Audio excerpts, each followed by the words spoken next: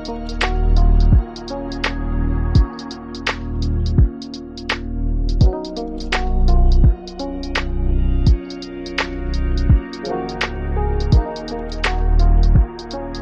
everybody, back to the Clear Out Podcast with your host, Matt Brooks. We are brought to you by Blue Wire Podcasts, and today I'm joined by, I think, my most requested guest, Mark. Welcome back. Everybody loved you last time coming on the show. Brought a lot of really, really interesting things to the table that I hadn't thought about, so I'm thrilled to have you back here and see how you're going to open up my mind today.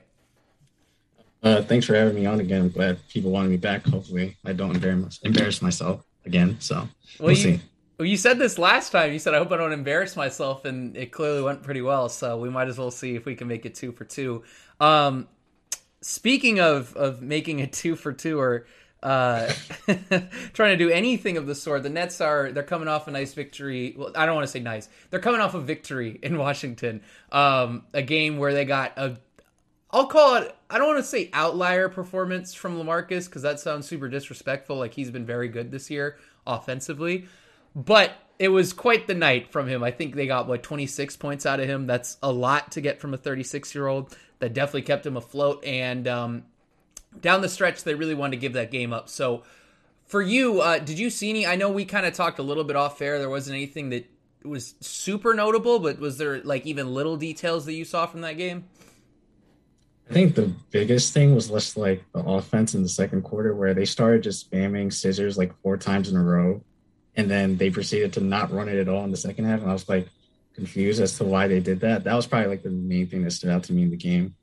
Yeah, I'm excited to have you on, because I think there's like one other person in the Nets universe that's excited about the scissors play as I am. You did a really, really good video that I'm going to try to actually link on Twitter. I'll go dig that up. Last year, just kind of talking about how they ran this scissors set and how it evolved. So just a brief overview. Scissor is where usually like it's a big man that stands at the nail or the middle of the free throw line, and then on top of him, kind of in the middle, I guess, of the 3-point line and the half court, 2 guards or just creators come together and kind of split apart. It's a really cool play, and that usually turns into a handoff or a short range pass, I guess. It was a really good look, and for them yesterday, they got some nice shots at the rim.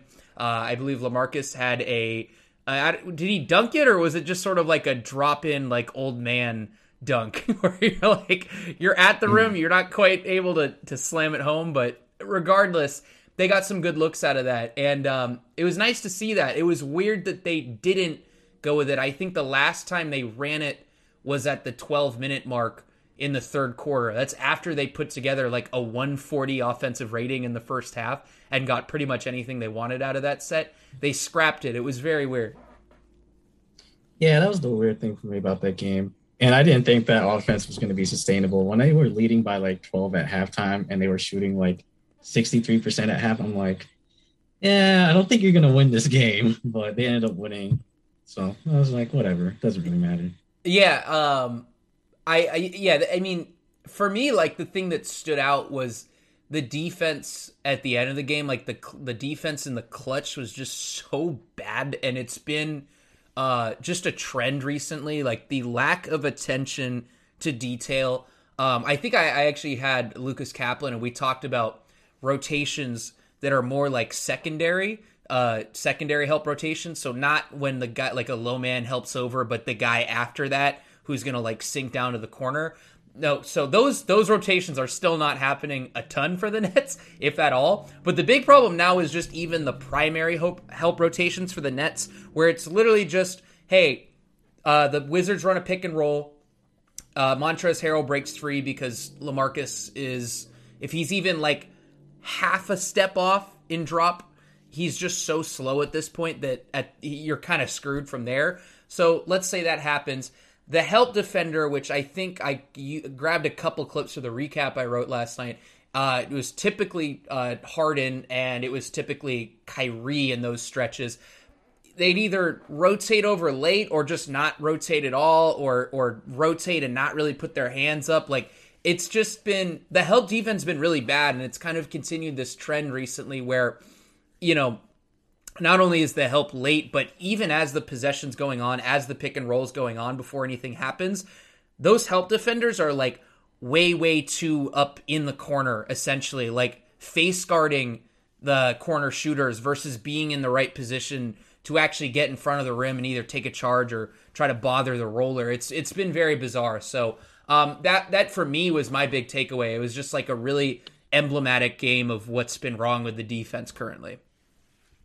Yeah, the defense, I mean, we talked about it the last time. Like, the defense has kind of been like a little bit of fool's gold when you look at like some of the stats early on in the season. They were ranked, what, like top 10, top 12 in like December ish. And then when you look at stats, it's like, oh, yeah, opponents are shooting like 30% from like 25, 26 out, or 25 to 29 feet out. And it's like, that's just not sustainable. People are missing shots at the rim. And now, if you look more closely in like the month of January, you see like opponents are shooting 64% ish at the rim against the Nets on NBA stats. So those sort of things are now starting to like kind of level out and regress to the mean, or what we think should happen for this team. The help defense, yeah, if Kyrie and Harden are your help defenders, especially Harden, he's not moving an inch. He's not going to give a shit to help on defense. What you were talking about, like the secondary and tertiary rotations, I remember, and like this was probably like the beginning of like the Nets defense looking like really bad. Was I remember they had that Clippers game in Brooklyn, so they just demolished the Clippers in LA. They come back like maybe 2 games later, they got to play the Clippers, and they had like the final possession against the Clippers. And I think it was like Reggie Jackson ran a pick and roll with whoever Harden was guarding, and Reggie Jackson had Bembry on him or something, right? And then the screen makes contact.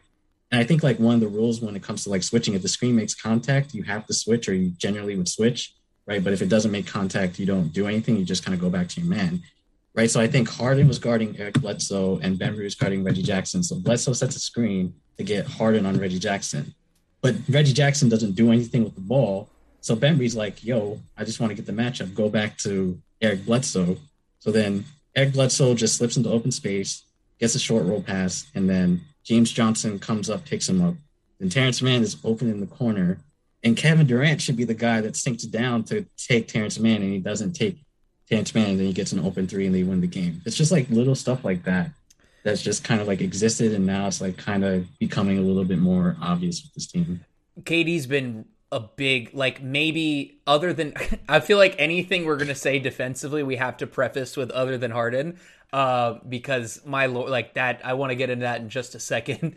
But KD's been one of the big, I guess, one of the people I've noticed the most in terms of those secondary tertiary rotations. He just hasn't made them this year. I don't think he's been very good off ball this year, and like you'll even see that there. I can probably, I don't know, the weak side rejections that he's had this year. It just feels like he hasn't had a ton. Maybe I'm wrong about that. But it's been kind of a weird year for him defensively. Part of that is just like how overstretched he is offensively. I wanted to read a couple numbers. Right now, opponents are shooting 37.6% against the Nets from three. That is 26th in the league since January. So these stats are all going to be since, I guess, the turn of the year. And their defense in 2022 has slipped all the way down to 27th. They are allowing 118.4 points per 100 possessions. That's not good. And the only teams below them right now are Chicago, Houston, and Atlanta. So, you know, two teams that in Houston and Atlanta that have been really bad at defense all year. Chicago that's just kind of going through it. And is getting guys healthy. It's just been, the shooting luck has really regressed in a way that I knew was happening or was going to happen, but just to see it this significant is it's a little jarring. Yeah, it's not really surprising that they're regressing back to the mean. I think it's kind of, they're in a weird spot because I know we're probably going to talk about this a little bit later with Nash, but like they're in a weird situation where their best players are all players that are really offensively inclined, and all the defensive players just can't do anything offensively. So it just cramps everything up on that end. So they're just fitting. If they want to be a defensive minded team, they're going to have to sacrifice the offense. And when they do that, it doesn't really go well for them. So they're kind of just stuck in terms of what they can do, because you can't play like Bruce Brown and Bembry together and like try to deal with pointed attack defense and things like that, or primary ball handlers, because your offense is going to suffer. The other thing too, with like Kevin Durant, it was always weird to me that like people were talking about Kevin Durant as like an all defensive team this year. right? Because when you watch Kevin Durant, it's like really subtle things that you don't notice and don't really show up. So like sometimes the biggest thing for me was that the off-ball defense and just kind of losing his man on like relocations was probably like the biggest thing to me. There would be times where it's like he's watching the ball, and then as he's watching his the ball, his man relocates, and like let's say like maybe like Joel Embiid's like posting up, whoever Katie's guarding moves, relocates, Joel passes it to him, and then Katie's like a second or so late in terms of reacting, like, oh shit, that's my guy. Then the pass gets made, and then it's like, oh, okay, he gets an open shot, but Katie can recover because he's just so long. And I remember like the Mavs game, for example. That game was like awful, but the Mavs game, they had like a fourth quarter, and KD got beat on back cuts like 3 or 4 times in a row because he was just staring at Luka Doncic the entire time, and he didn't get punished for it. But it's just like that's just little things that just you notice. But like you said, he has like a huge offensive load for this team. Same thing goes with Harden, but Harden is a little less defensible in terms of his defensive effort. But yeah, KD's just been so overstretched this season that I can kind of understand why he isn't locked in or doing everything properly on defense all the time. Yeah, it feels like he's like mentally resting a lot on defense is probably the best way I can describe it. And just I think the other part of it too is, let's say the ball's on one side of the floor, he's on the weak side, and a guy is drifting down the baseline or rising up the wing. He has that wingspan that you mentioned, like that affords him a lot of flexibility. And in a way, it's like a little bit of a gift and a curse because if he loses his guy, he can still kind of make up so much ground because he's so long that he's able to get away with it in a way that other guys wouldn't. Like Patty Mills, if Patty Mills spaced out on the weak side and his guy, relocated a little bit, like that's about as open of a three as you can get. So, I want to talk about Harden, honestly. Like, it's been bad this year. I don't want to like pile on too much, but in my opinion, I think this is the worst defensive season I've seen from him. And there's the years where he was on like YouTube compilations making off-ball mistakes, and like I get that, and like that's fine. But now he's such a blow-by guy in a way that just I don't recall that being such a problem last year. Now, part of that's that they're switching everything, but still they're switching a lot. So it's like he's getting blown by pretty much everybody. Like the only guy that he's really, and I was texting you this last night, the only guy that he's really been able to stay in front of was Luka Doncic when it was the first couple of weeks of the season. He was, 260 or so. I think that's what the reporting said. So, like that's been a big problem for him. He can't stay in front of anybody. He's the same off-ball defender that he's been for a couple years, and if not even worse. You'll notice it in transition. The other team will push the pace, and in transition, goal is to protect the rim first and foremost. Fine, and then check out for guys in the corners, and if you can, try to get to your man. So he will a lot of times just run straight into the paint and not move. And it doesn't matter if there's a teammate in there. It doesn't matter if Blake Griffin's in there or is going to be a better rim protector in the first place and will try to take a charge. It just doesn't matter. He'll just stand in the paint. Doesn't matter what happens with the play. Easy kick to the corner, three. And it's a lot of times it's either Harden's man or somebody that Harden could have gotten to. And it's things like that where it's like, I don't know what are you standing there for? It's really bizarre. And he does this too. He'll load up in the paint, and it's like against matchups that you don't need to be loading up against. It's very weird, and that just opens up a skip pass to the opposite corner. I don't know. I mean, maybe it's a scheme thing on that second part, but it feels off.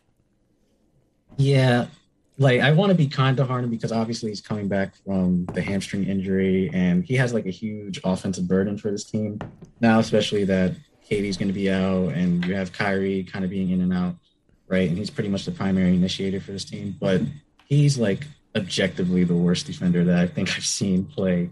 But it's just like super, he just doesn't move like you said. Like he's been targeted a little bit more recently. I remember the third game of the year, I think they played against Charlotte at home, right? And I remember like that third quarter, or just like the entire game, they were attacking him in pick and roll with like LaMelo, and LaMelo was just blowing by him every time, just getting to the rim. I remember the game they just played recently against Milwaukee. They had Milwaukee was like pushing in semi transition, and Giannis had the ball, right? And I think Harden was guarding Bobby Portis in semi transition, and KD was on Giannis, right? And Giannis is like backing down KD at the 3 point line, and you see Harden loading up near like the dunker spot, so he's not really helping KD at all, right? And then Bobby Portis swings around all the way to the weak side corner, and then Giannis just goes a dart to Mm-hmm. the corner on Bobby Portis, and it's like, yo, you're just sitting in the dunker spot, not doing anything, and then your man just gets open for a three because they relocated and you didn't follow. Like you have the other play against Cleveland the other night where I think Laurie Marketing got a cross screen from the left side to the right side, and then it was LaMarcus Aldridge and Harden on the right side, and then Harden's just sitting in the dunker spot underneath the rim, and then Laurie Marketing is just sitting wide open in the slot, and he makes a three. And then you had yesterday where it's like I think it was Washington pushing in semi transition after a miss or something. I think Kyrie missed it, and Kuzma's just going filling in the corner, and then Harden just loses him in the corner, and then Kuzma makes it a really important three. It's just like you're just messing up on like really important situations and plays, and I don't really understand it to a degree.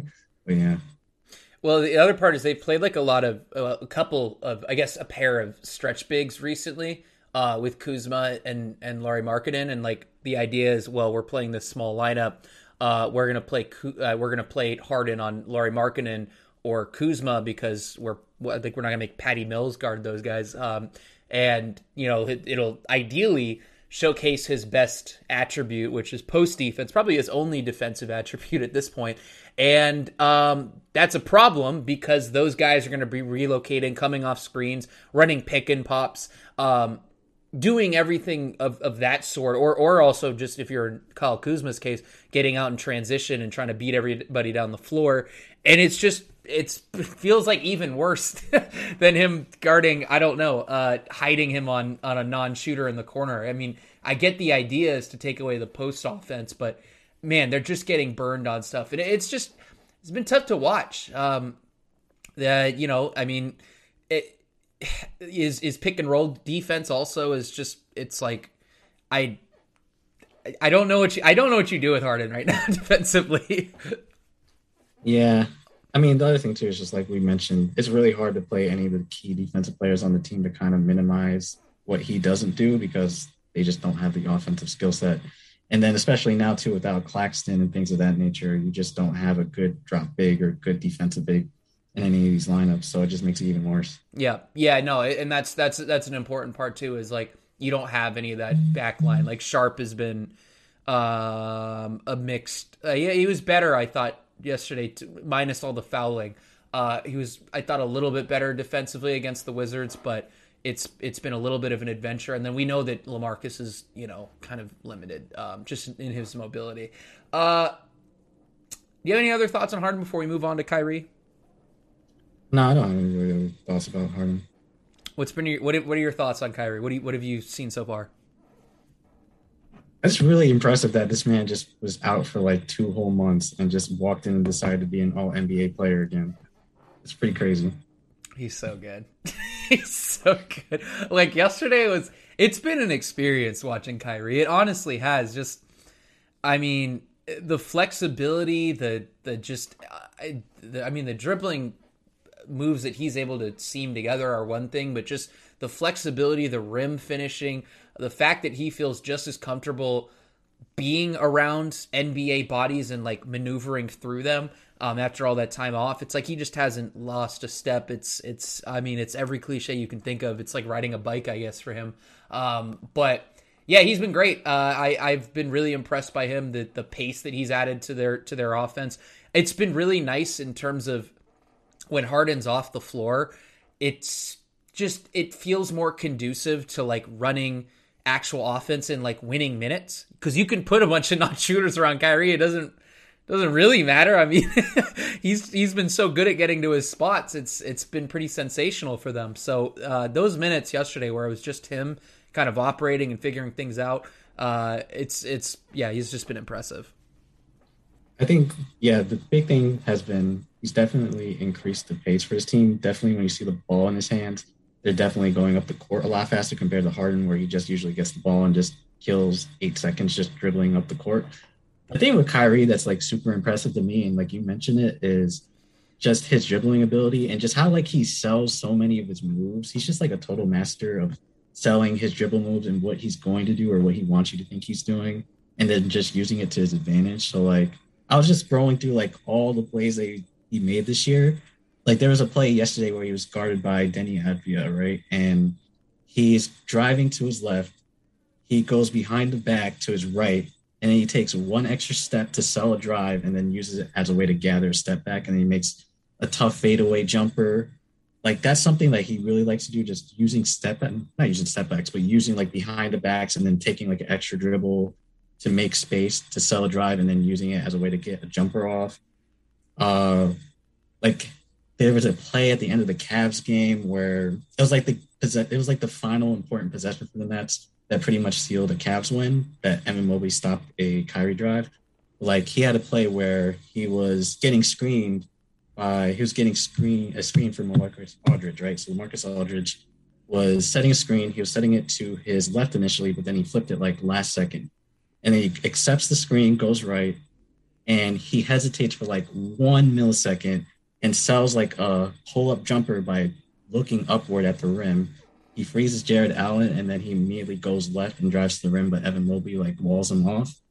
Like him and his spin moves are really good. Mm-hmm. Like he hit Dinwiddie with his spin move yesterday too, where like he had Dinwiddie going to his left and then he immediately spin to his right just as a way to get a jumper off. Like head fakes and pump fakes. Like he's just super impressive just to watch. And it's like so crazy how fluid he is with the ball in his hands. You also forget how quick he is and also how good he is at maintaining that speed and then somehow like rising up.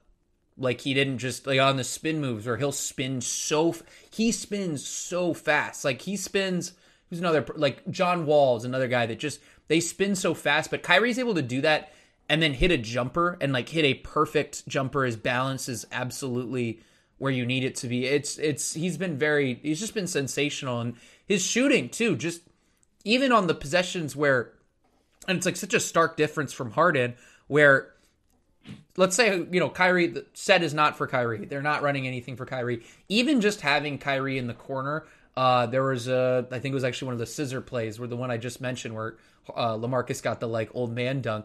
The help rotation, I want to say it was KCP, was hesitate a little bit. Wasn't sure. Do I need to rotate? Oh, wait, Kyrie's in the weak side corner. What do I do? Okay, let me see who's on the wing. Oh, shit, it's Patty Mills right next to Kyrie. That means that we need to nail 2 rotations from there. You could just sort of see all that go through his head, and then they end up with a shot at the rim and a dunk. And it's just like having that element really just out there for the Nets it just adds a lot. And the other thing I've really noticed is, A, they're running all these different sets, and we'll talk about that in just a second. But B, it kind of feels like to me, just having Kyrie out there, you see more what the vision is for this coaching staff, like the things that they're running. Everything looks a lot more fluid, and that's not just because he's really talented. It genuinely seems like, oh, this is what they prepared for in training camp and all these sets and all these designs and even just go-to actions that they run. Now they're actually getting to showcase that versus like trying to figure it out on the fly as they were during the first couple weeks of the year. Kind of similar to, I guess, what they had to do last year during the COVID season where there wasn't much of a training camp. It's weird. It's kind of like the Nets did that twice in a row just by not having the same rosters they had in actual training camp in San Diego this year. So I think that's the other thing I've noticed is it's like, oh, here's the team that they were preparing for, and this is the ideas that they've had. Yeah, I definitely think like them not having Kyrie at the start of training camp because he hasn't been vaccinated, that obviously probably threw a wrench in what they wanted to do offensively. And obviously now they're playing a little bit more with spacing, having guys like Kessler Edwards out there. And now you could see like the offense looks a lot better and probably closer to what they wanted it to be compared to what it was where they're just cramped playing 2 non-shooters. Yeah, it's worked out. They've gotten very, I don't want to say lucky because like the way that they drafted was not luck. There was a lot of scouting that went into that, but it's definitely felt like they've had 2 really good things happen at once with Kyrie coming back, obviously, but also just having these rookies come in and add different elements, even if they're not perfect at what they do, just adding certain things that the team didn't have beforehand, spacing, rolling, even a little bit of secondary scoring with Cam Thomas. Those things that just they weren't at their disposal. Having that now next to Kyrie, I think, has added a lot. We talked about the coaching staff, what they've been preparing for, and you suggested this last night, and I was like, that is such a good idea. This is like the one thing I really haven't touched on too much on this podcast. And I've been just accused as like a big somebody that sympathizes with Nash. I'm like a Nash putting on the pom-poms. I've gotten that a bunch on Twitter. So I think this is good. We're going to talk about what we thought about Steve Nash's performance so far. So I'll let you go first. Like, what have you thought about this year for him? Do you think he's been as good as he was last year? Do you think he's lived up to expectations? How do you think he's performed, I guess, against other teams or relative to other coaches in the league? I would definitely say the performance has been weird. I would probably lean towards saying he's been more bad than good, but I don't really think it's entirely his fault. I think obviously the circumstance at the beginning of the year probably wasn't ideal. You expect Kyrie to be there, and then you plan for the offense and he's not there, so you kind of get a wrench thrown, and now you're going to have to kind of makeshift on the fly, figure out, okay, all these sets that we had in mind for the big three, we can't really utilize them in the same manner when Kyrie's not there, or one of them's not there. So we have to adjust on the fly. And then on top of that, you have Joe Harris gets hurt. And then now you really don't have any shooting outside of like Harden, Katie, and Patty Mills.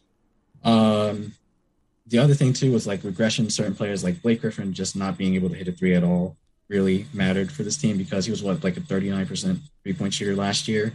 And now, God, he's probably like less than 20%.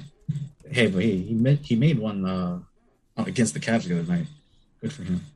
The other thing, his rim shooting fell off too. He shot 63% at the rim last year. He's at 54% at the rim this year, which is the 6th percentile at his position. Not good. Yeah, it's not good. The other part I would say is I understand the experimentation on his part for the season. Like certain things, like even though I personally didn't like the idea, I understood why you would play like Claxton and Marcus Aldridge against Philly.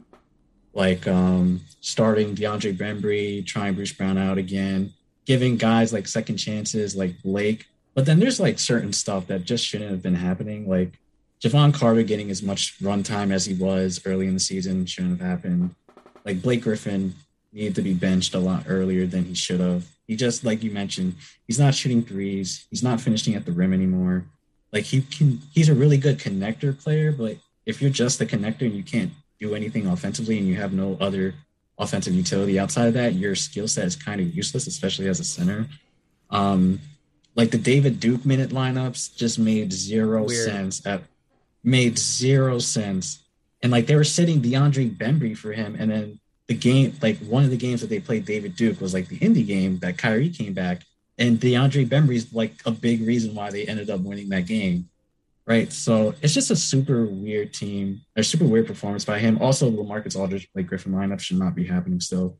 I kind of understood it for the Cavs game because the Cavs played big, but it was like, dude, this is not working. Why are we doing this still? And he even acknowledged like it doesn't work, and he still doesn't. In March of last year. Yeah, it's weird. Like, I don't know.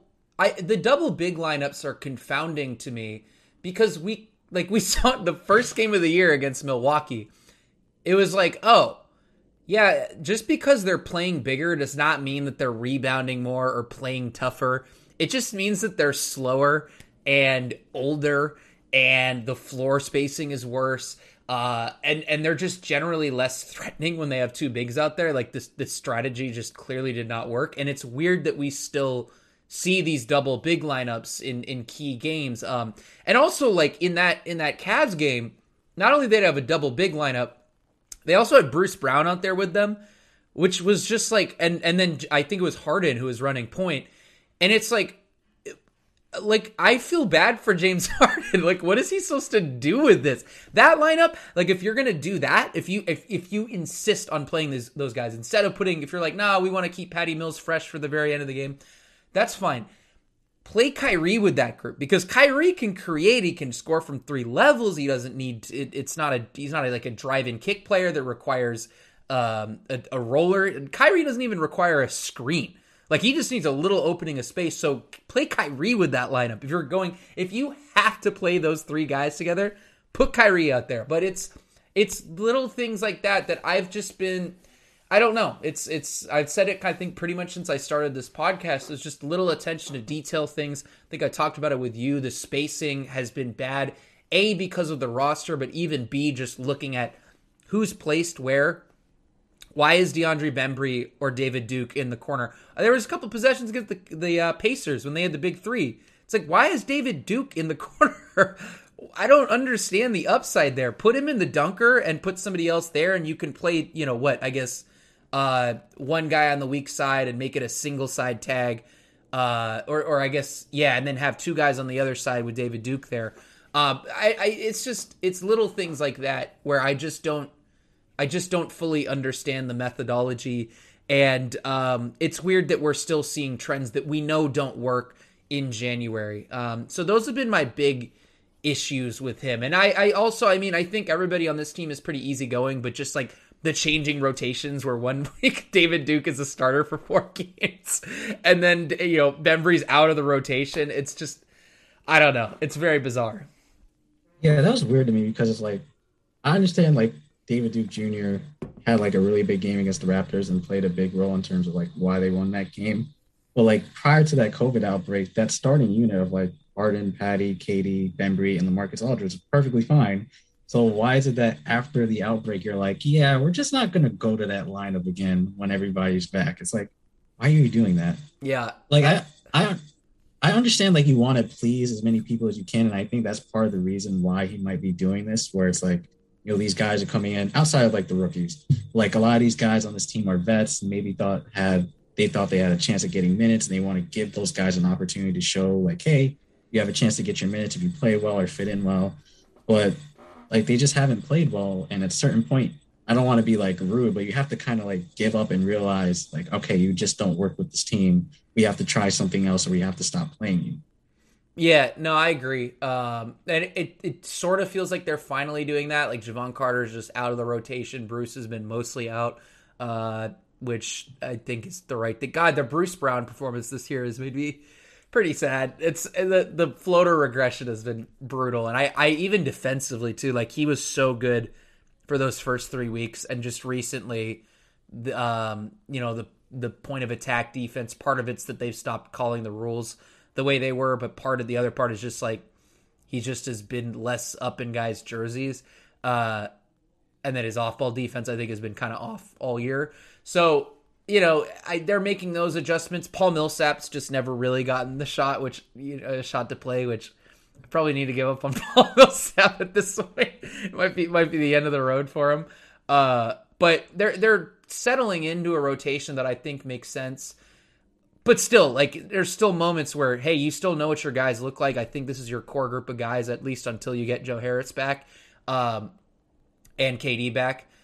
But you still have these moments where you're playing odd combinations that don't make a ton of sense. And I feel like you should know who plays well and who doesn't.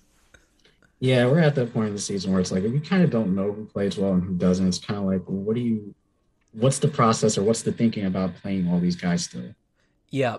No, and even like Day'Ron Sharp and Griff Blake playing, it's just kind of like, all right, it'll look good in moments because they're good passers, but in the like, I guess on a more stretched out sample, that's not going to work. It's just it space is big. Like, it's going to space Blake Griffin pretty much automatically. Because otherwise what are you going to do? Put Day'Ron, I guess, in the dunker spot where he's going to sit there and wait for offensive rebounds. I guess that's the only other thing you could do. It's just, I don't know. It's been very bizarre. Do you mind his timeouts? I know people always get on him about timeouts. I'm not like super attentive to that stuff. I think there's some times where I'm like, why aren't you calling a timeout? But majority of the time, I don't really think much of it.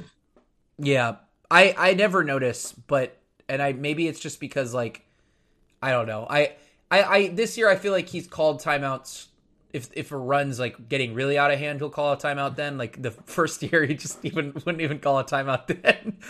This year, he's at least doing that. He could probably call it a little bit earlier, but that stuff's really hard to do in the moment. Anything else that like we haven't really touched on with him and coaching this year? I think the hard thing he kind of has to balance. I know, like he's mentioned that he doesn't want to run like Katie and Harden into the ground, but if they don't run Katie and Harden into the ground, they're probably losing like every game because this team just doesn't have the legs in the offense to make it work. So he's kind of he's just stuck. Yeah, he's been put in a really hard spot, which is also for me makes it really hard to evaluate him this year. I am with you. I think he's probably been more bad than good, and there's just the little things have just sort of added up in a way that I don't remember them doing last year. But that said, he was given a roster that I don't really know what the thinking was in terms of the guys that they added. I don't know how you look at last year's team and say, hey, the best thing that we have other than having this top end talent is the spacing, is the problems that we create for other teams by giving these three amazing players an open floor the way we did. It's just, I'm surprised that you went away from that in a way. Because that's really, to me, was their best attribute was their spacing. Their spacing was nuts last year. They were the best spacing in the league, maybe other than the Clippers, but I'd probably pick them over the Clippers even. This year they don't have that, and because of that, Nash has got to make tough decisions. The shot creation isn't there with guys being in and out, and you can't play the 3-pointer game that would keep you afloat the way you could last year when guys were out. So it's tricky, and I think that makes it really hard to fully evaluate what Nash has done this year. Yeah, definitely, especially with KD. But even when KD was there, like the math was just isn't in their favor, especially without Joe Harris. Like they just take so many mid rangers, and they just did not take any threes, right? And they just don't have the 3-point shooters really. Yeah, and yeah, and it turns down to a lot of like KD hero ball down the stretch because like what else are you gonna run really? It's which is again going to put a lot of minutes on his legs, and that's the big thing. You want to keep him fresh for the postseason. We'll touch a little bit on the rookies, and I want to talk about sets at the end because of course I do. What have been your impressions? Who stood out to you? So Dayron's been pretty interesting. So I wrote about Dayron during the off season. I just like looked at all his passing assists when he was at UNC and also when he was in high school. I think the biggest question I had for Dayron, I thought his passing was legit in UNC, but the way that his passing was utilized in college, it wasn't going to be the same way it was replicated in the NBA. So like at UNC, he would get passing opportunities through like post-ups, and obviously the Nets aren't going to give him post-up opportunities, right? And they also allowed him to do like high-low actions. So he would be at like the elbow or at the nail, and he would throw over the top to like another big or something. Obviously the Nets aren't going to do that either, right? The only person that does like high-lows is like Harden and KD.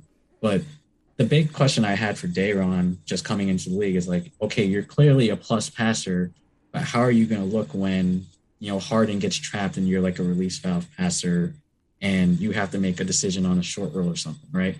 How does he look then? And he's looked really good for a rookie center.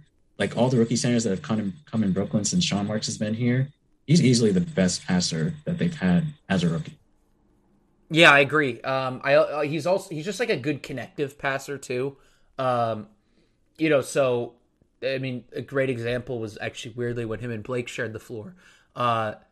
If he grabs an offensive rebound, he grabs it and instantly is going to tap it over. Like he's just got those little passes where it's clear his head is always up, and he's always scanning the floor in a way that, where let's take like Nicholas Claxton. Nicholas Claxton is staring at directly what's in front of him, and if anything, he's thinking about, okay, I'm going to grab this rebound. Here's what post move I'm going to hit. It's not a read and react situation. Dayron's obviously very different, where he's always reading, he's always taking in information and making decisions from there. So that's really stood out to me. The short roll stuff has been really nice. Just having a guy that can make those read to the corners is really, really helps the Nets as teams tend to blitz Harden more and more as the season has progressed. So he's been exceptional. I've just liked him on offense altogether. The rolling's been good. He's a smart screen setter. He's just very tactical about the way he sets his screens. Knows what angles he wants to take. and how to set a screen to give himself the best angle. The rebounding is, I mean, I knew it was going to translate, but still, even sometimes you watch, like, I don't really know how he got that because he's not like an explosive leaper at all. Really not. Yeah, that's I probably like my one big knock on him is that he doesn't really get off the floor very well. Right? When you watch him, like the last two games, he's been blocked, I think, four times. He got blocked by like three times by Jared Allen, and I think he got blocked once by Evan Mobley, and he got blocked by Rui Hachimura yesterday. And like he has a bad habit too of he tends to put the ball on the floor and then he tries to go back up, and that's not great because it obviously gives a defender more time to get back into play and then measure up you and attempt to block the shot. So that's probably my big thing with him, but that's not something they can fix obviously midseason. You can't make someone's vertical get better midseason. Yeah, he's also just kind of more of like a flat-footed athlete. So it's better than summer league.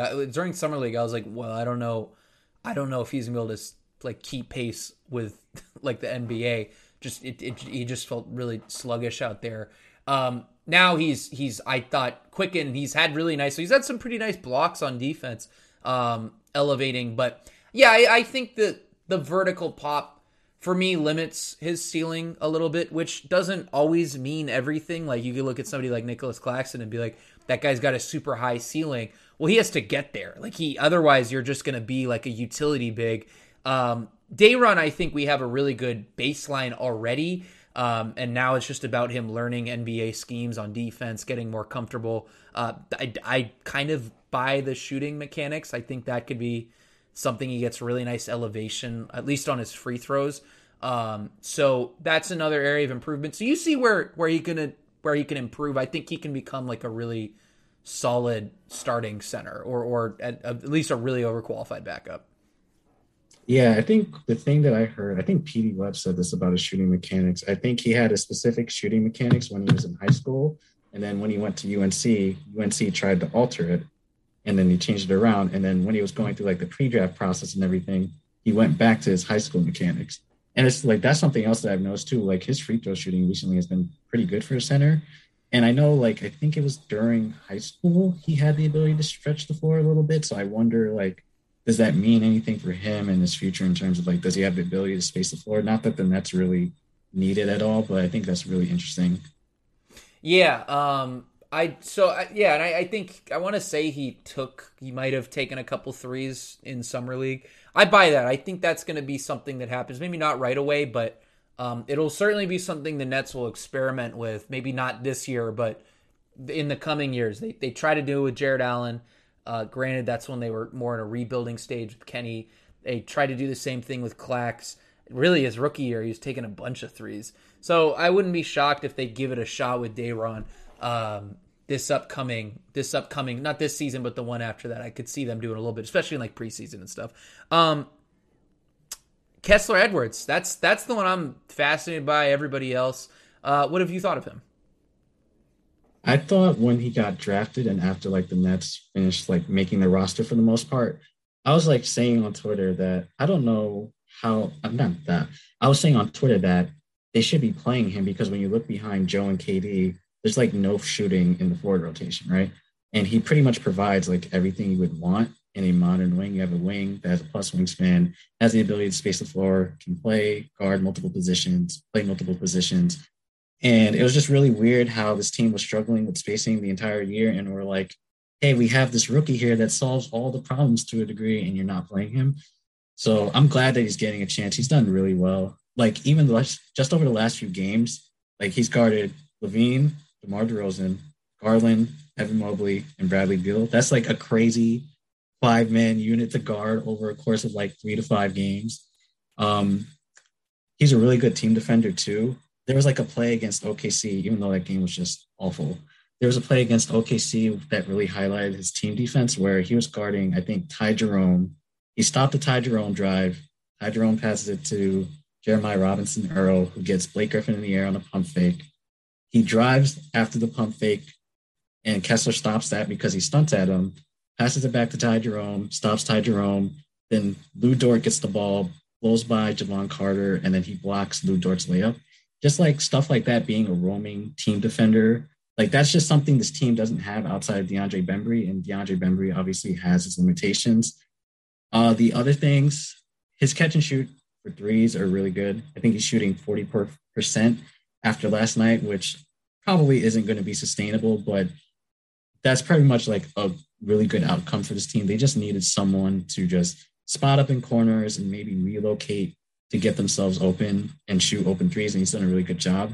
The one thing that I think has been really interesting, and there's not like a lot of data points on this or a lot of sample size on this, but he's shot off the dribble a little bit so far this season. And I thought that was really interesting because just given how his mechanics with his jumper are, I wouldn't take him as a guy that is feeling comfortable to take jumpers off the dribble. Like in the game against the Sixers, he took a shot off the dribble. He did like a pound dribble and then hopped into a jumper against Andre Drummond that went in. He had a dribble hop against Dinwiddie the other night that he made for two.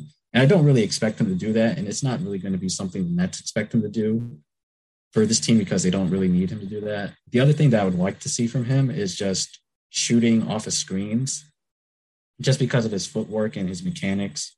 I think shooting off of screens isn't probably going to be his thing, at least right now, but he's had moments this year. I think he had a play against Chicago where he was coming off like two pin downs and he came off and shot a three and made it off a screen.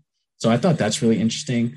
And obviously they don't need him to be Joe Harris when Joe Harris gets back, and they don't need him to be Joe Harris, period. But I think just for him to add more to his game and do something like that, shooting off of screens would be pretty good too. Yeah, I thought I think it was against the Pelicans where he came off the stagger. I thought that was interesting that Yeah. the coaching staff is like starting to run that stuff for him. I like the pick and pops too. They've ran a couple. I think it's been with both Harden and Kyrie. They'll empty out a side, so they'll just basically put all their shooters on the other side of the floor and let those two guys cook. And that's been a really solid look. What I've liked about that, he's been able to make pick and pops going to his left and to his right from what I've seen. That's big because I know coming out of college, I watched his scouting video. Shooting while moving to his left was a little bit of a weakness for him. So he's cleaned that up. And then you mentioned it, just the counters that he now has. And they're not like, I wouldn't say they're like for sure thing counters. Like we need more of a sample. But the early signs of him being run off the line, being able to make a two dribble pull up, or even that little runner that he's got, just having those are really going to take his ceiling a lot higher for me. And even in just year one, the stuff that needs to work or needs some work is just the at rim finishing. He's been, I think he's a fifth percentile at rim finisher, which is not good. He's shooting, I think, 45%. It's somewhere around there at the rim. That's not good, especially for a 6'8" wing. He's had his shot blocked a lot. It's been weird. Him and Dayron have just gotten swatted a bunch. So that's been an odd part of the process for both of them. But he's been impressive. I think you hit on just about everything. The screen navigation is probably the last thing I'll touch on. Really like how he gets around screens. He's good at mixing in overs and unders. He's very he just chooses those opportunities well. Goes under screens against the right guys, goes over screens against the right guys, recovers really well, picks his angles correctly to do that. And that, just to be able to do that at 6'8" is a big deal. So he's been very impressive. Yeah, the other thing I would want to see from him, and it kind of goes to like the finishing at the rim, is just being more aggressive on drives and like being willing to take contact. When I was going through like some of his finishes at the rim today, it felt like he was kind of avoiding contact when he was going up. There was like a play against the Spurs when they were playing in Brooklyn, and he had like Bryn Forbes on the baseline, and he like put his body into Bryn Forbes, and he just like barely moved him at all. And then he took like a really difficult layup, and then they had the game against Portland where he got like a steal on an inbound and he tried to do like a Euro step or a side step against Dennis Smith Jr. And it just kind of got stopped. And he just didn't like put any force into Dennis Smith Jr. and he kind of just threw up a like really bad shot attempt. So I think for him, just being a 6'8" wing, just being able to use like your physical body and get to the rim a little bit better, that would help a little bit. Yeah, I want him to start leaping off 2 feet a little bit more. He had a drive against maybe Chicago. Could have been the Pelicans, but one of those two teams. And he went off one foot, I believe it was his left foot, and tried to do this little scoop layup that, like, I don't even know if it hit the rim. It went off the backboard and careened off. So if he could take that and do that drive over again, maybe take one more step, which comes down to his handle, which needs to improve, to say the least. If he could take one more step, go off 2 feet, that's going to allow him to play into contact more. He'll have more body control. Maybe he could score like an and one or something like that. It doesn't have to happen every time. Obviously, you can't get to that every time, but it'll slow him down a little bit and just make him be able to play through contact in a way that he's not doing right now. So that for me, and again, that's not going to be something that maybe we see this year, but in future seasons, I think that's a big way for him to clean up the edges without, turning into this guy that has to build out this like insane, I don't know, and one handle. Like, he doesn't need that, but if he can clean up those things at the rim, just in terms of like his fundamentals, I think that could really help him. Yeah, for sure. We'll do Cam, and then we'll kind of get ready to close this thing out. I do want to try to catch this. It's Suns Mavericks right tonight? Is that who's playing? Yeah, I think it's something. All right, I kind of want to watch that game. So Cam Thomas, I'll just go off on my piece. I don't have a ton on Cam. The big thing for me is that he has started to get to that 12 to 14 range, 12 to 14 foot range that he seems way more comfortable in with a lot more frequency, which is good. And I think it's really helped him just build a level of rhythm in the game, and just be more effective, be more of a plus out there. So I like that he's said, hey, like, I do want to contribute. I do want to be a guy that can play off the ball, but also this is the spot that I'm hitting from. Because the three-pointer is just like, it's all over the place. It feels more all over the place than ever this year. Some of the misses have just been like every single direction. Yeah, it's kind of crazy. I saw like a stat. I forgot who tweeted it, but it was talking about how like Cam Thomas is like in the 80th percentile in terms of like mid-range jumpers or something like that. If you take his shot attempts, which is for a rookie, that's really impressive, obviously. And it's just crazy to think like the Nets have maybe 4 really good mid-range shooters and one of them is a rookie. He's really like every time he shoots like a mid-range jumper, I think it's going in because it just looks really good and looks really pure. The 3-point shooting obviously is probably the big thing that's going to be holding him back. The 3-point shooting just been kind of all over the place. I don't think teams really respect him from deep right now. Not really catch and shoot threat, not really an off the dribble threat.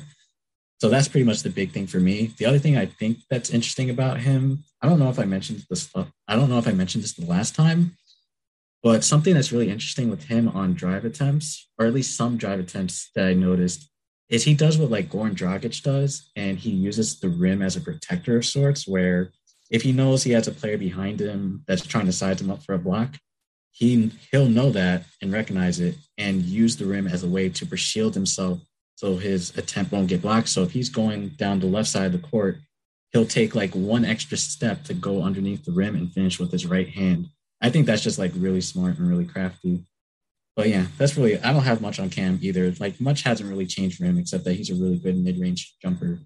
Yeah, he's shooting 63% from the short mid-range. That's the 95th percentile. Short mid-range is going to be 4 feet and then just inside 14 feet. So that range that I mentioned earlier, he's elite. Like he's not just good for a rookie. Really he's elite in the league. Very fun. It's a fun shot that I don't feel like we see a ton of guys hit with that frequency. KD is more of like, I think, a guy that'll probably be a little bit more in the long mid-range type of category, which Cam's also good from. But that short mid-range is really where he's been exceptional from. So yeah, I don't really have a ton from him. I'd like him to drive a little bit more. Maybe that's the last thing I have on him. See if he can draw contact, which he hasn't been able to do yet. And part of that might just be that he's a rookie and he hasn't earned the refs' respect yet. But that's pretty much everything I got on Cam. All right, so this is gonna be a little bit of an awkward cut. I ended the podcast and Mark had 2 really great ideas that I wanted to hit on. So I'm gonna have to get in my producer mode and try to put this all together. Mark, let's start here. I know you had a good question that I wanted to answer or us try to figure out. So I'll let you take it away. What do you think about the Knicks Claxton rumors for trading? The Nick Claxton rumors. I think I don't understand the idea of trading him Not because he's like this untouchable player, but because he gives you scheme versatility, which is so important. I feel like we've learned that even just last year. That they didn't really have like a great drop guy for the playoffs. So just not having that scheme versatility, I think, is a huge thing. That's your switch big. You're not going to have Day'Ron Sharp or Blake Griffin or whoever switch. I guess you could play KD.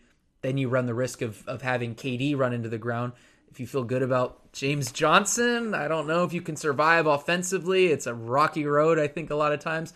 So the idea of trading Clax, I think, is really weird. You better be getting something really good back.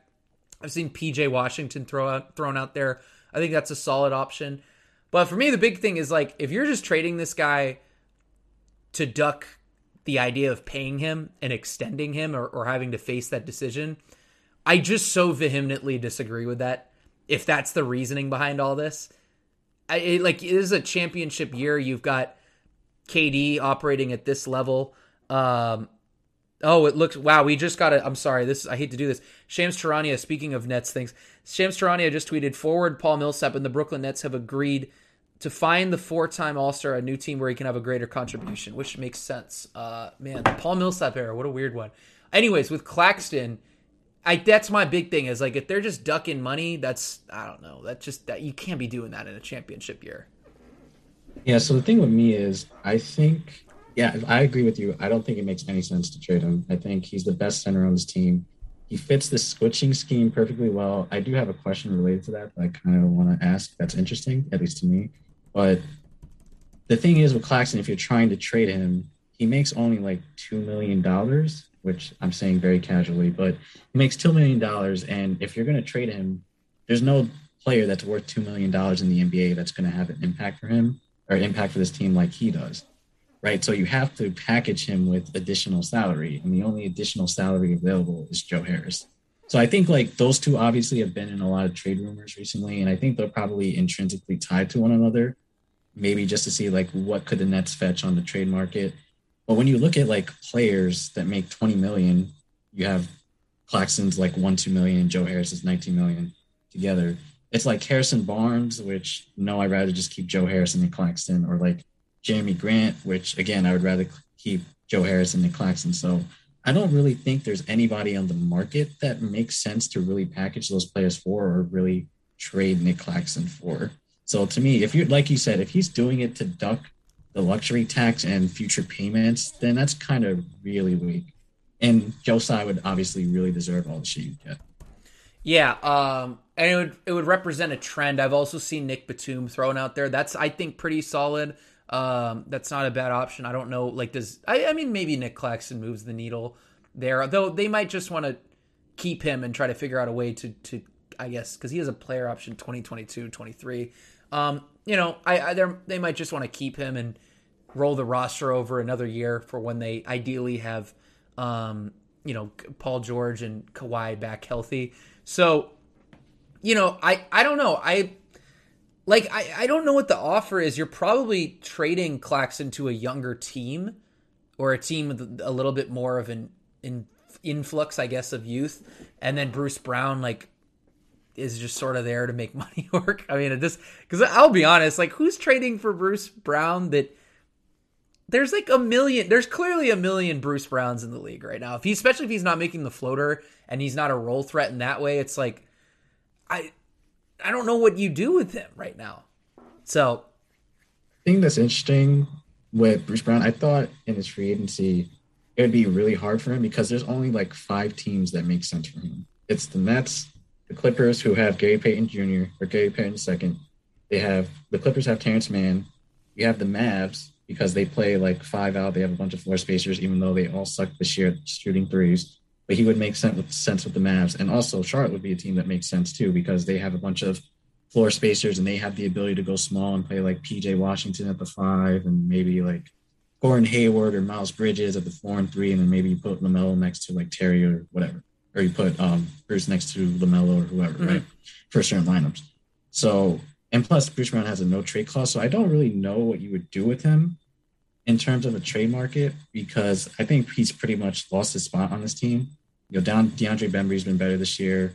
even though there's certain things I worry about with DeAndre Bembry, like the 3-point shooting is real. The free throw shooting has been bad this year.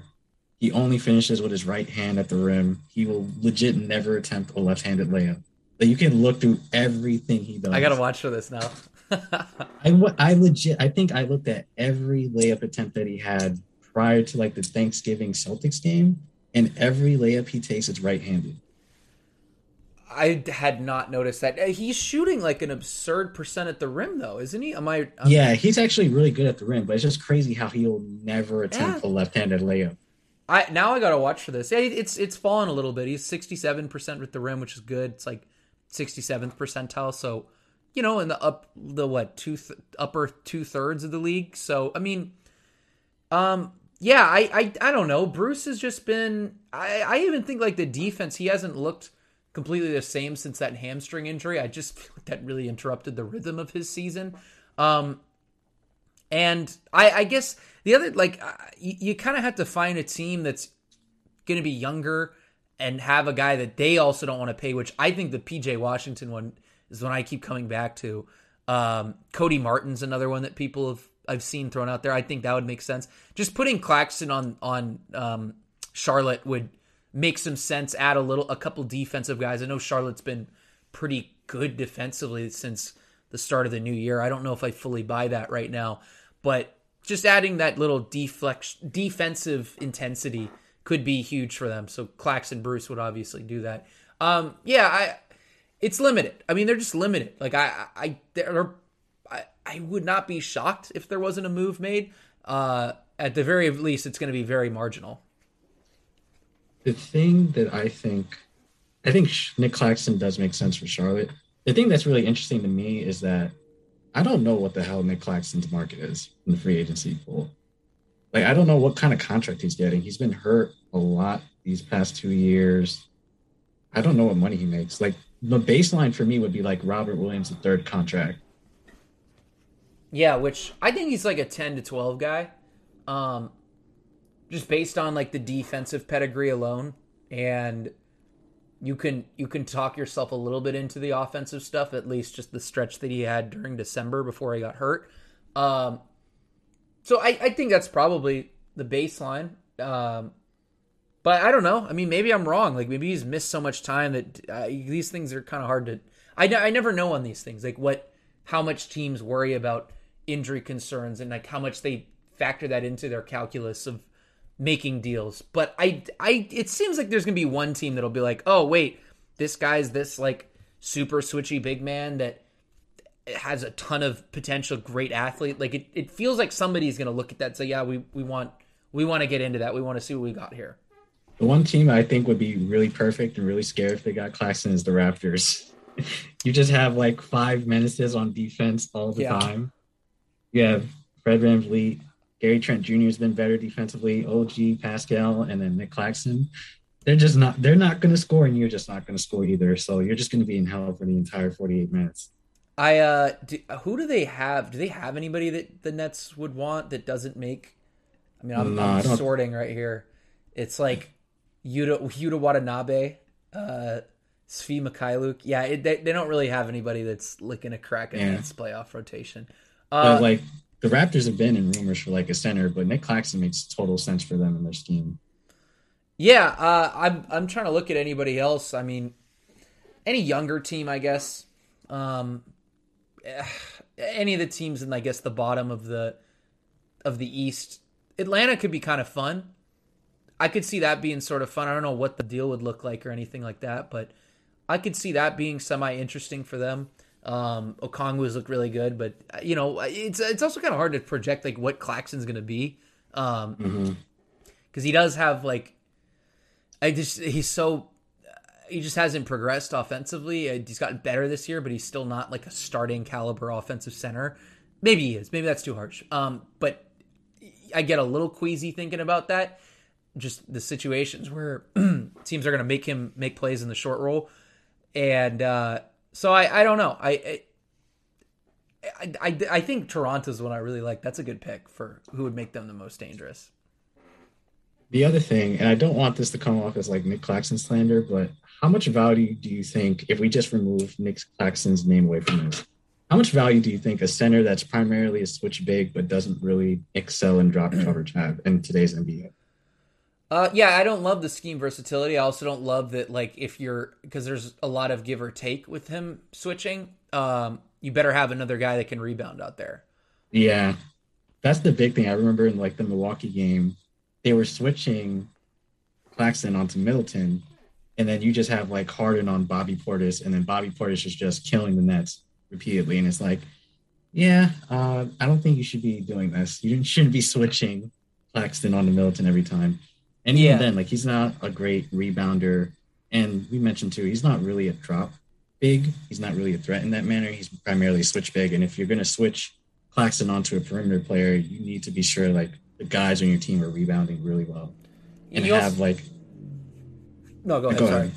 No, No, I you was go. just gonna say quickly, like you also the opponent needs to have a guard in a way that is worthy of having a switch big switch out onto them.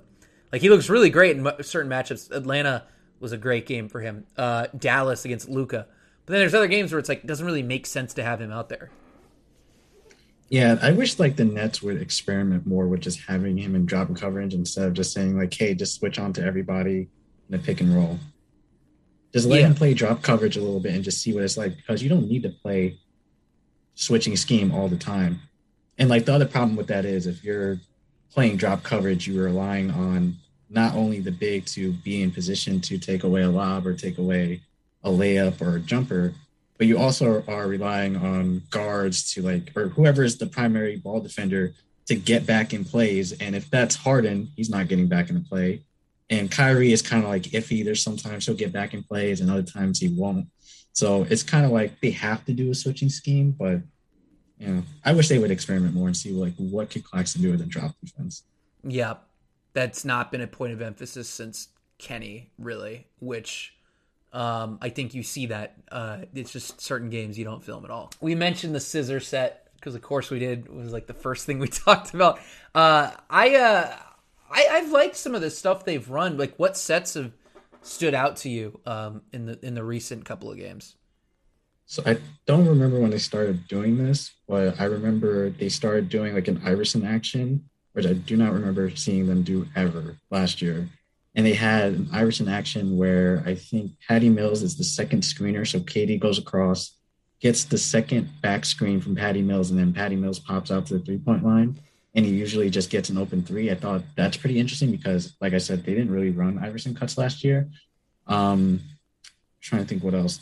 Something that they did for Harden, I feel like they did for Harden, like maybe early January, late December, was they were doing like something from the Clippers Lob City days where, if you remember, they would set horn screens out super high for like Chris Paul, where Yep. he had the ability to go left for one screen or go right for the other screen, and then the person that didn't get the screen would just dive to the rim and just make it really hard on the defense. I feel like they were doing that for Harden a little bit, and then they just stopped doing it. And then the other thing that they were doing for Harden, just a way to get him up the court and get him downhill, was they were setting screens like near the mid-court line and having him go down the court. And then you look at the games recently, they're just not doing it anymore, which is like super confusing to me. It feels like an easy way to help Harden just get downhill and attack the rim and compromise the defense a little bit. But other than that, I don't think that there's anything much that I've noticed. The scissors plays, obviously being back is the big thing. That probably has mostly to do with Kyrie just playing more. Yep. Yeah, having Kyrie back, I feel like they've started experimenting. I like the point about the step up screen. That's also a good way to use like somebody like Blake Griffin, who's a good screener. That's a good way to get him free a little bit, and just set up your offense that way. You have guys in the corners now, so that also really helps. The guys can't cheat over as much, and so I like that point.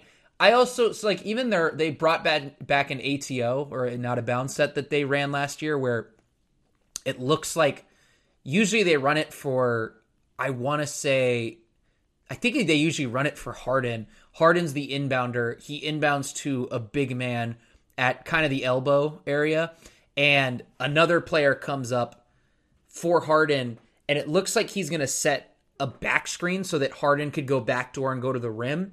And then at the last minute, he flips the screen, turns into a pin down. Harden comes off that, Now his man's behind the play. Turns into, I guess, Chicago action from there. Yeah. And that's usually a lob at the rim.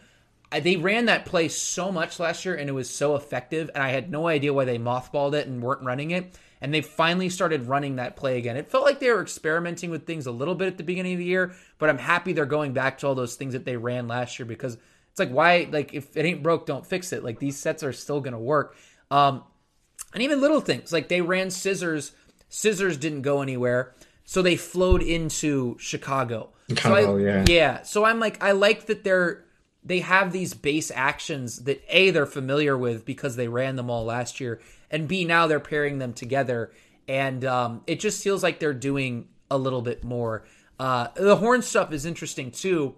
What I like about running horns, where you have those two guys sitting at mid-court, is you can also just, it's really hard to discern between, are they running horns or are they going to run a double drag? Which again, like, functions kind of the same way, but at least you're I don't know, I guess you're having a pop guy, and it's regardless, like, they're mixing up their offense, and making it a little bit less predictable. So you're not like, oh, here's Joe Harris coming off Chicago action, let's just run him off the line, and then, pull over a shot blocker.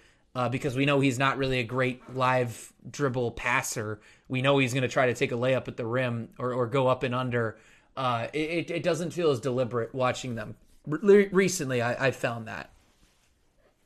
Yeah, the thing too, I think they ran that same Chicago play that you were talking about, where they throw the inbound in, and then I think they ran it yesterday where they threw it into like LaMarcus or Day'Ron, and then Patty Mills was coming up looking like he was about to set a back screen, and then last second he flipped it into a Chicago action for Harden. I think I mentioned this on the last podcast. I really wish they just actually set the back screen just to have like an additional layer and just see what would happen or how defenses would react, instead of just saying, hey, we're going to just flow into Chicago action off of that action every time. Yeah, it would be fun. I'd like them to run, like, it was watching the Cavs. I'm like, man, I wish they'd run a little more like cross screen action, a little flex action. We'll see. There's time for them to do that. They also ran like UCLA offense stuff really early at the beginning of last year. That could be interesting for somebody like Kyrie, who, because a lot of times Kyrie will bring it up and give it instantly to Harden. If you can just get him to come off a UCLA screen and get straight to the rim, that could be fun. I've also like little things, just having Kyrie as a screener for Harden. Little. It doesn't even need to be a complex play, but just using Kyrie in that way and how dynamic he is. A, off the catch. B, if he gets run off the line, that warps your defense. You can make plays from there. So overall, I've been much more impressed. I said that a little bit earlier in this podcast that the attention to detail hasn't always been there, but recently I think, at least on that specific side of things, there has been a lot more focus put forth into, hey, we're going to devise the best offense possible. And I think a big part of that is just having Kyrie back. And also discovering that you have shooters on the roster. Yep, that were sitting there. That people were hyping. We were hyping up. That you especially, you had a really good thread, I think, over Summer League about Kessler Edwards. So it was like this stuff. People were noticing this stuff as early as Summer League, and it was just, I don't know. I'm surprised it took so long, but hey, we got there eventually. Mark, thank you again for joining me. This was fun once again. Where can the people find you on Twitter? Oh God, it actually made me have to actually remember my Twitter account. Yep. I think it's what, Mark LIT09. Yeah, that's what it is. Yeah, if you want to follow me, just go ahead. All right. Go ahead. I like that. That's a good plug. If you want to follow me, you can follow me, Matt Brooks MBA. Although I'm assuming if you're listening to this, like, I don't know how else you discover this podcast. I don't think I'm great at doing like discovery in that way. So, thank you all. Thank you. First off, Mark, thank you for joining me again. Thank you all for listening. If you enjoyed this conversation, be sure to subscribe to us on your preferred streaming platform, Apple Podcasts, Spotify. I don't know any other ones. Those are the only two I know. But we're all over the place. I know we're on pretty much every platform. Mark, thanks again. Thank you to everybody. And I'll talk to you guys next time.